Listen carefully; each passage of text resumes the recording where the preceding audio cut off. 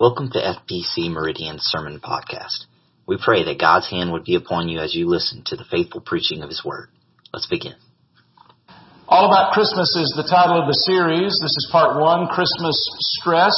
My text is Matthew chapter 1, starting at verse 18. My sources include Bob Deffinbaugh's Studies in Christmas Faith, Richard L. Strauss, his series, The Joy of Knowing God, John MacArthur's New Testament commentary on Matthew, and Daniel Doriani's commentary from the Reformed Expository Commentary also on Matthew.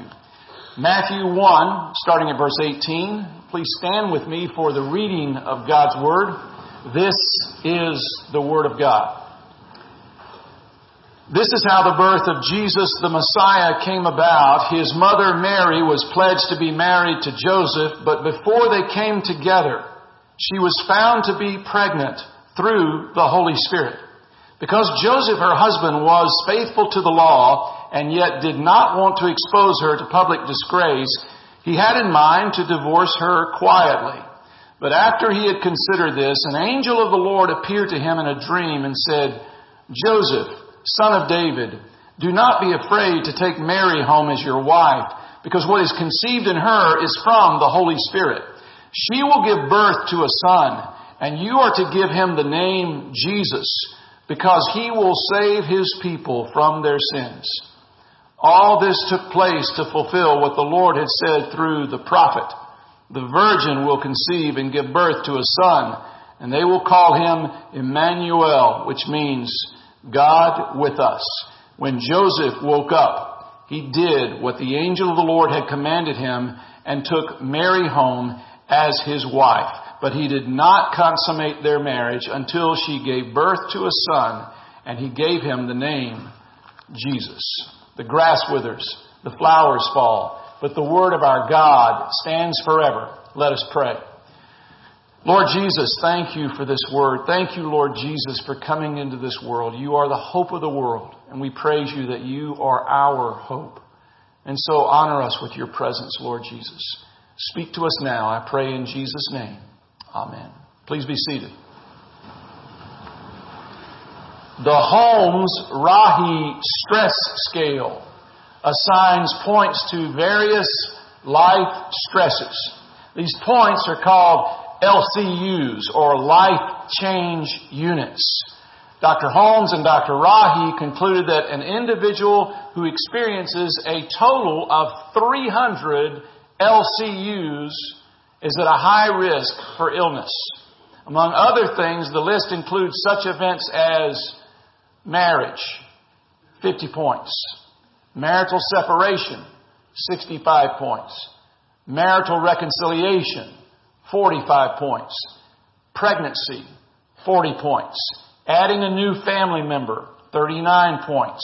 Change in financial state, 38 points. Trouble with in-laws, 29 points. Change in living conditions, 25 points. Change in working conditions, 20 points. Change in residence, 20 points. Change in church activities, 19 points. Change in social activities, 18 points. Change in sleep habits, 16 points. Watching a football game against your cross-state rival,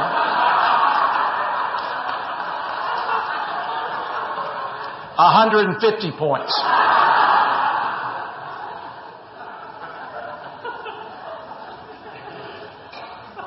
You know, seriously, Joseph and Mary could conceivably have experienced all of the events that I have listed except for the last one. And if they had, it would be a total LCU count of 435. This total excludes divorce, 73 points, as it was threatened by Joseph but not carried out. Neither jail terms, which is 40 points, or minor violations of the law, 11 points, are included in the previously mentioned total, but Mary's pregnancy was out of wedlock. It was a violation of Jewish law, some contend, and it could have resulted in capital punishment for her, which would have been stoning. Christmas 12 was not mentioned either. So speaking of the Christmas season, Christmas is the celebration of the coming of Jesus Christ into the world. Yet an incredible sense of commercialism has overwhelmed this simple, sweet holiday of the birth of Christ. Lost in the fury of the celebration is the reason for the celebration, so I hope that you don't lose that. Yet I don't think that commercialism is our real problem during the holidays. I think it's the expectations that we put on ourselves that eventually get to us. At least that's the way it seems to me. Now, the world that we know is much like the world of the Christmas story, believe it or not. I mean, think about it. Life, it seems, is all about appearances. Our society teaches us that image is everything. And when someone finds out something about your life, something that you're not really proud of, it doesn't feel good, does it? Some of you have even said to me before, I don't want people knowing my business. And I get that. I happen to have some experience in that area, especially since for pastors, life is lived in a proverbial fishbowl. Everyone's watching you. So yes, I know what it feels like in the day in which we live, to have other people talking about you and your stuff. I cannot imagine what it must have felt like to face life's circumstances in Jesus' day. Sometimes the cards you're dealt don't seem very fair. Given the fact that the appearance was embarrassing for Mary and for Joseph, the struggle for Mary and Joseph was that people talk. And oh yes, people talk back then just as much as they like to talk now, which put a lot of stress into their lives. Lots of people think of stress as the demands of life. But technically, these demands are called stressors, while the actual wear and tear on our bodies is the stress. And I find that there are at least a few demands or stressors that we face every Christmas season. And one of them I talked about several weeks ago, which is money. But there are at least two other primary demands on us at Christmas time. And the number one is the demand of our time. The demand of our time. In this sophisticated society in which we live, it is difficult to believe that a baby born 2,000 years ago could make such a radical difference in our lives. As a result, we often live like it's not true. Is that true of you? Living like it's really not true. That Jesus came. That Jesus lives. Is your life today so busy, so filled with other things, with duty, with demands, with responsibilities, that you simply don't have much time for God in your own life? God is saying, don't let the busyness of the season rob you of what's most important, that being your relationship to God. So the first demand, the demand of time. The second is the demand of relationships. I forget who said it. It's very simple, great advice. The advice is walk slowly through the crowds. Walk slowly through the crowds. I don't know if you saw the study this past week, but according to a survey of 2,000 Americans who are traveling to visit loved ones during the holidays, it takes 3 hours and 54 minutes of socializing with your family, extended family, for the average person to long for peace and quiet. Yeah, some of you can relate to that. Be careful, friends. Do yourself a favor this Christmas. View your relationships with other people as part of God's providence in your life. Yeah, you don't get to pick your family, do you? And sometimes those families, they rub us the wrong way. Well, you really don't get to pick your church family either, do you? You know, sometimes people in this church family may rub you the wrong way. Maybe there's an opportunity for you to extend forgiveness and reconciliation somewhere in this congregation or in your own home. Now, you talk about stress. Mary and Joseph, they had a lot of stress in their lives. In fact, what it appeared to be was, particularly in ancient times, morally reprehensible. Deuteronomy 22 outlines what is to happen to a promiscuous young woman, and it was no better in Jesus' day. But the Scripture lets us know that what appeared to be one thing was actually quite a different thing. I understand that perception is oftentimes reality, but in this case, the perception was far, far from reality. This morning, in the remainder of our time, I want us to take a closer look at the appearances versus the reality, keeping in mind that the way things appear are not always the way things are. Here's 3 lessons this morning, and I hope you're following in your outline. Number 1, the appearance was that Mary was an unwed mother. That's the appearance. The situation is pretty common today. In 1995, 31% of all births occurred among unmarried women. Today, that number is 40%. 40% of babies born in the United States have unmarried mothers. From all appearances, Joseph believed that Mary had been unfaithful to him, that Mary had engaged in a sexual relationship with another man, which led to her being pregnant. Which is why, according to verse 19 of the text, Joseph had decided to divorce her. But he was such an honorable man about it, wasn't he? How many honorable men are there around like Joseph? Because he was going to divorce her, quietly. The Bible explains appearances aren't always based in fact. So the reality, number 1, is Mary was a virgin. She was a virgin. Look at verse 18 and 19 in the text once again. This is how the birth of Jesus the Messiah came about. His mother Mary was pledged to be married to Joseph, but before they came together, she was found to be pregnant through the Holy Spirit. Because Joseph, her husband, was faithful to the law and yet did not want to expose her to public disgrace. That was really, really incredible. He had in mind to divorce her quietly. Now, a virgin is one who is not engaged in sexual relations. In other words, even though it appeared that Mary had betrayed her betrothal vows to Joseph, the fact is, she was innocent, literally. There had been no impropriety on Mary's part. You need to know that they were betrothed, which in their day was a lot like marriage. They did not live in the same house, but if you wanted to break an engagement, you had to get a divorce. It was getting a divorce in that culture in the East. The Scriptures explain that Mary had been especially chosen to be the instrument through whom God would send His Messiah into the world. Our text tells us about Jesus coming to this earth. And at one point, our text mentions the prophet. That's in verse 22 of the text. There were a lot of prophets in those days. And in order to be a prophet, you had to pass one simple, very exacting test. Whatever you predicted better come true. And if you were wrong on your prophecy, there was only one grade, 100 or failing. If it was failing, the penalty was death. Death by stoning. Matthew was speaking of the prophet Isaiah, one of the greatest of all prophets, who accurately predicted quite a few historic events. For example, Isaiah predicted that Babylon, one of the 7 wonders of the world, would completely destroy the Israelites and remove all of their treasures, all the treasures of the Jews. He even foretold that the surviving sons of the royal family would become eunuchs in the Babylonian palace.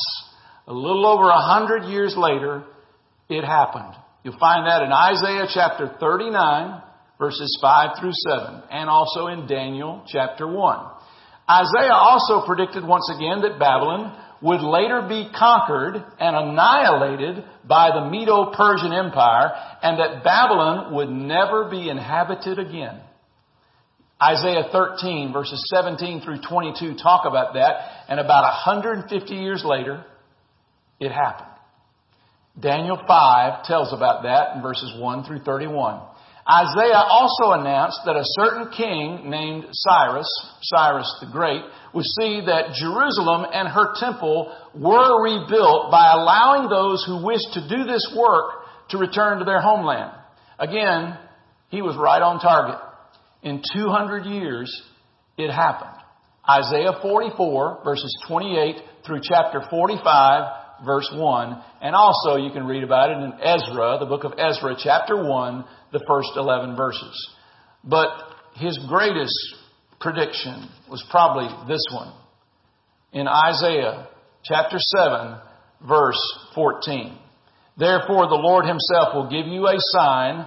The virgin will conceive and give birth to a son and will call him Emmanuel. And about 700 years later, it happened. The appearance was that Mary was an unwed mother. The reality is Mary was a virgin. And then the second lesson of the day is the appearance was that Jesus was an illegitimate child. I really hate that term. It's still a term that we use quite frequently. What you may not know is how serious this term, this accusation was in the eyes of a faithful Jew. Jesus being illegitimate actually disqualified him from normal access and worship. Deuteronomy 23 verse 2 says, no one born of a forbidden union, nor any of his descendants may enter the assembly of the Lord, even down to the 10th generation. They were barred from worship. This makes me especially glad to live under the new covenant. I mean, isn't it wonderful that though we have all sinned through Jesus Christ by repentance and faith and trust in Him, as the Scripture says, God does not treat us as our sins deserve. Is that the most incredible thing in the world? I mean, Psalm 103 verse 10 is good news for every one of us. That God does not treat us as our sins deserve. Remember, Mary had committed no sin, but the appearance was that she had. So think about a moment in your own life. What would it have been like to be in that situation? And what would it have been like to live the life that Jesus had to live with that accusation, with that always in everybody's eyes when they saw you? I mean, think about it. Think about Jesus as a child. There goes that illegitimate son of Joseph and Mary. How about as a teenager? We don't know much about the life of Jesus as a teenager, but that title, illegitimate, went with him. As a young adult, appearances and the responses to those appearances can be so cold. But the reality number 2 is Jesus was supernaturally conceived according to what we read in verse 20 of our text. So look at verse 20 again. But after he had considered this, Joseph was going through so much stress over this situation. He loved Mary. He thought she'd been unfaithful to him. An angel of the Lord appeared to him in a dream and said, Joseph, son of David, do not be afraid to take Mary home as your wife, because what is conceived in her is from the Holy Spirit. When you speak of a virgin birth, you're obviously speaking of something extraordinary, supernatural.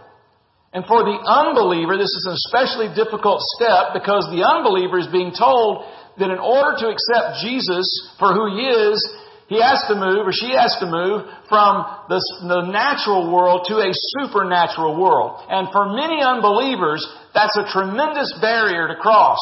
But it's really not so difficult if you believe in God's existence. If you believe in God's existence, if you believe in God, then you already believe in the supernatural. Because no one would ever say that God is natural. C.S. Lewis says this about Jesus. Jesus was conceived when God took off the glove of nature and touched Mary with His naked finger. I love that. And you know what that takes? It takes faith. Not blind faith, because we have so much evidence, so much confirmation of prophecies like Isaiah's prophecy hundreds of years before, and then it happened. But what is faith? Turn with me to Hebrews chapter 11. Hebrews chapter 11. And here's the very definition of faith in the first verse. Hebrews 11 verse 1. Now faith is confidence in what we hope for and assurance about what we do not see. Jesus, when He was talking about His return, He says, when the Son of Man returns, will He find faith in the earth? People are losing faith all the time. When the Son of Man returns, will He find faith in the earth? He's talking to all of us. Because faith is the confidence of what we hope for. It's the assurance about what we do not see. And then verse 6, skip to that. And without faith, it is impossible to please God, because anyone who comes to Him must believe that He exists and that He rewards those who earnestly seek Him. Jesus was supernaturally conceived. The reality is, by the Holy Spirit of God, because this is true, it qualified Him to become the Lord of worship and ultimately to bear your sins and mine on a cross. Isaiah 53, the great prophet Isaiah, the prophet, writes, "But He was pierced for our transgressions. He was crushed for our iniquities. The punishment that brought us peace was upon Him," upon Christ, "and by His wounds we are healed." So, the appearance was that Mary was an unwed mother. The reality, Mary was a virgin. The appearance was that Jesus was an illegitimate child. The reality is Jesus was supernaturally conceived. And then the third lesson, the appearance was that Jesus was an imposter. And there are many in Jesus' day that believed this, which led them to reject Jesus as God's Messiah. They didn't know. And if they did know, they didn't believe the prophet and what the prophet said. If you look at verses 21 and 22, 23. And now take your Bible and turn to the Gospel of John chapter 8. In fact, I've told lots of people, if you want to start reading the Bible, start in the Gospel of John. The Gospel of John is a tremendous place to begin. It tells us so much about Jesus, about the new birth, what it means to be a Christian. It tells us so much about Jesus debating with those who were His enemies, and they were debating Him about His identity. And in John chapter 8, Jesus is once again, John chapter 5 is a great chapter. I would always encourage you to read that. But John chapter 8 is one of my favorites because he's challenging the Jewish leaders as to His identity. They're not convinced that He's come from God, so He's letting them know that they belong to another Father. Now, listen, you can look at all these pictures you want of what Jesus may have looked like, and a lot of them make Him look very unmanly. But I want to tell you what, He was manly. He was a manly man, and He wasn't afraid of anybody. All you have to do is read John chapter 8 to know this, because John chapter 8 tells us that He looked these guys right in the face and says, "You belong to your father, the devil." Now, anybody in here want to step up and do that to somebody sometime? You're like your father, the devil. Well, that didn't make them very happy. So they replied to him in chapter 8, verse 39. Look at verse 39 of John chapter 8. "Abraham is our father," they answered. And Jesus said, "If you were Abraham's children, then you would do what Abraham did. As it is," He says, "you are looking for a way to kill me," is what Jesus says, "a man who has told you the truth that I heard from God." And then He says, "Abraham did not do such things. You are doing the works of your own father." He goes at them again. And then in the last part of verse 41, the Jews have had enough, so they strike a low blow to Jesus. And they say this. Look at John 8, verse 41. Okay, verse 41. In the bold print, it says, "We are not illegitimate children." We, as he's debating, we are not illegitimate children.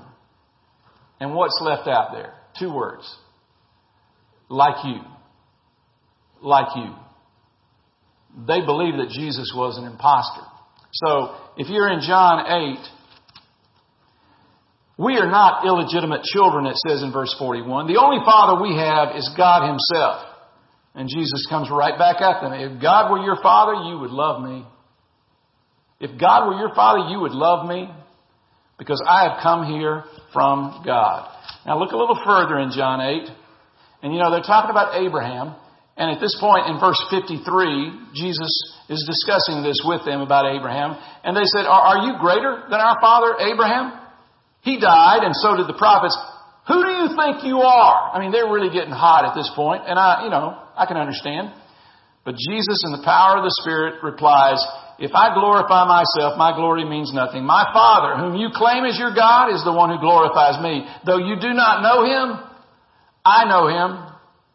If I said I did not, I would be a liar like you, but I do know him and obey his word. Your father," this is Jesus, "your father Abraham rejoiced at the thought of seeing my day. He saw it and was glad." Well, this really got them upset. "You are not yet 50 years old," they said to him, "and you have seen Abraham?" And this is the clincher. "Very truly, I tell you," Jesus answered, "before Abraham was born, I am." This is Jesus claiming to be God. And we know he's claiming to be God because what did the Jews decide then? They picked up stones to kill him. They wanted to kill him. So the reality, he was not an imposter. The reality, number 3, is Jesus was the perfect Savior. By placing your trust in Jesus, repenting of your sins, and placing your trust in the one who has done what you could never do for yourself, you will be saved. And without trusting in Christ, the Bible teaches unequivocally you cannot be saved. So let's think about that verse that everyone knows from the book of John. Even unbelievers know this verse. John 3:16. "For God so loved the world that he gave his one and only Son, that whoever believes in him should not perish, but have eternal or everlasting life." The Pietà is a famous work of art that shows Mary and Jesus together, mother and child, and the name comes from the Italian word for pity. This work of art is different from Madonna and Child. Madonna and Child is Mother Mary and baby Jesus. Nothing unique about that, a mother holding her baby. But the Pietà is a picture of sorrow, and it's Mary's sorrow over the fact that she holds not her baby, but the body of her Son, the Son of God, who has died on the cross. The most famous Pietà is the statue carved by Michelangelo when he was not even 25 years old. This statue has stood in St. Peter's Cathedral since 1499, yet the sorrow of the Pietà was transformed into joy for Mary and for all of us who trust in Jesus Christ when he rose from the dead, victorious from the dead, conquering death and the grave for all of us who believe. That's the heart of Christianity. The heart of Christianity. It doesn't matter what it looked like, what the appearance was. What matters, what it was. That Mary's baby boy was the God of salvation for all who will believe. So let's finish the verse after John 3:16. Let's read our verse of the week, which is John 3:17 and 18 out loud together. "For God did not send his Son into the world to condemn the world, but to save the world through him. Whoever believes in him is not condemned, but whoever does not believe stands condemned already, because they have not believed in the name of God's one and only Son." Let us pray together.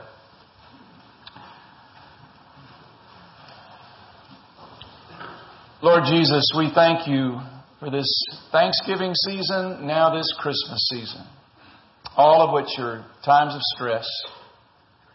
We love them, but we also recognize the stress can be difficult. And so, Lord Jesus, keep our eyes upon you.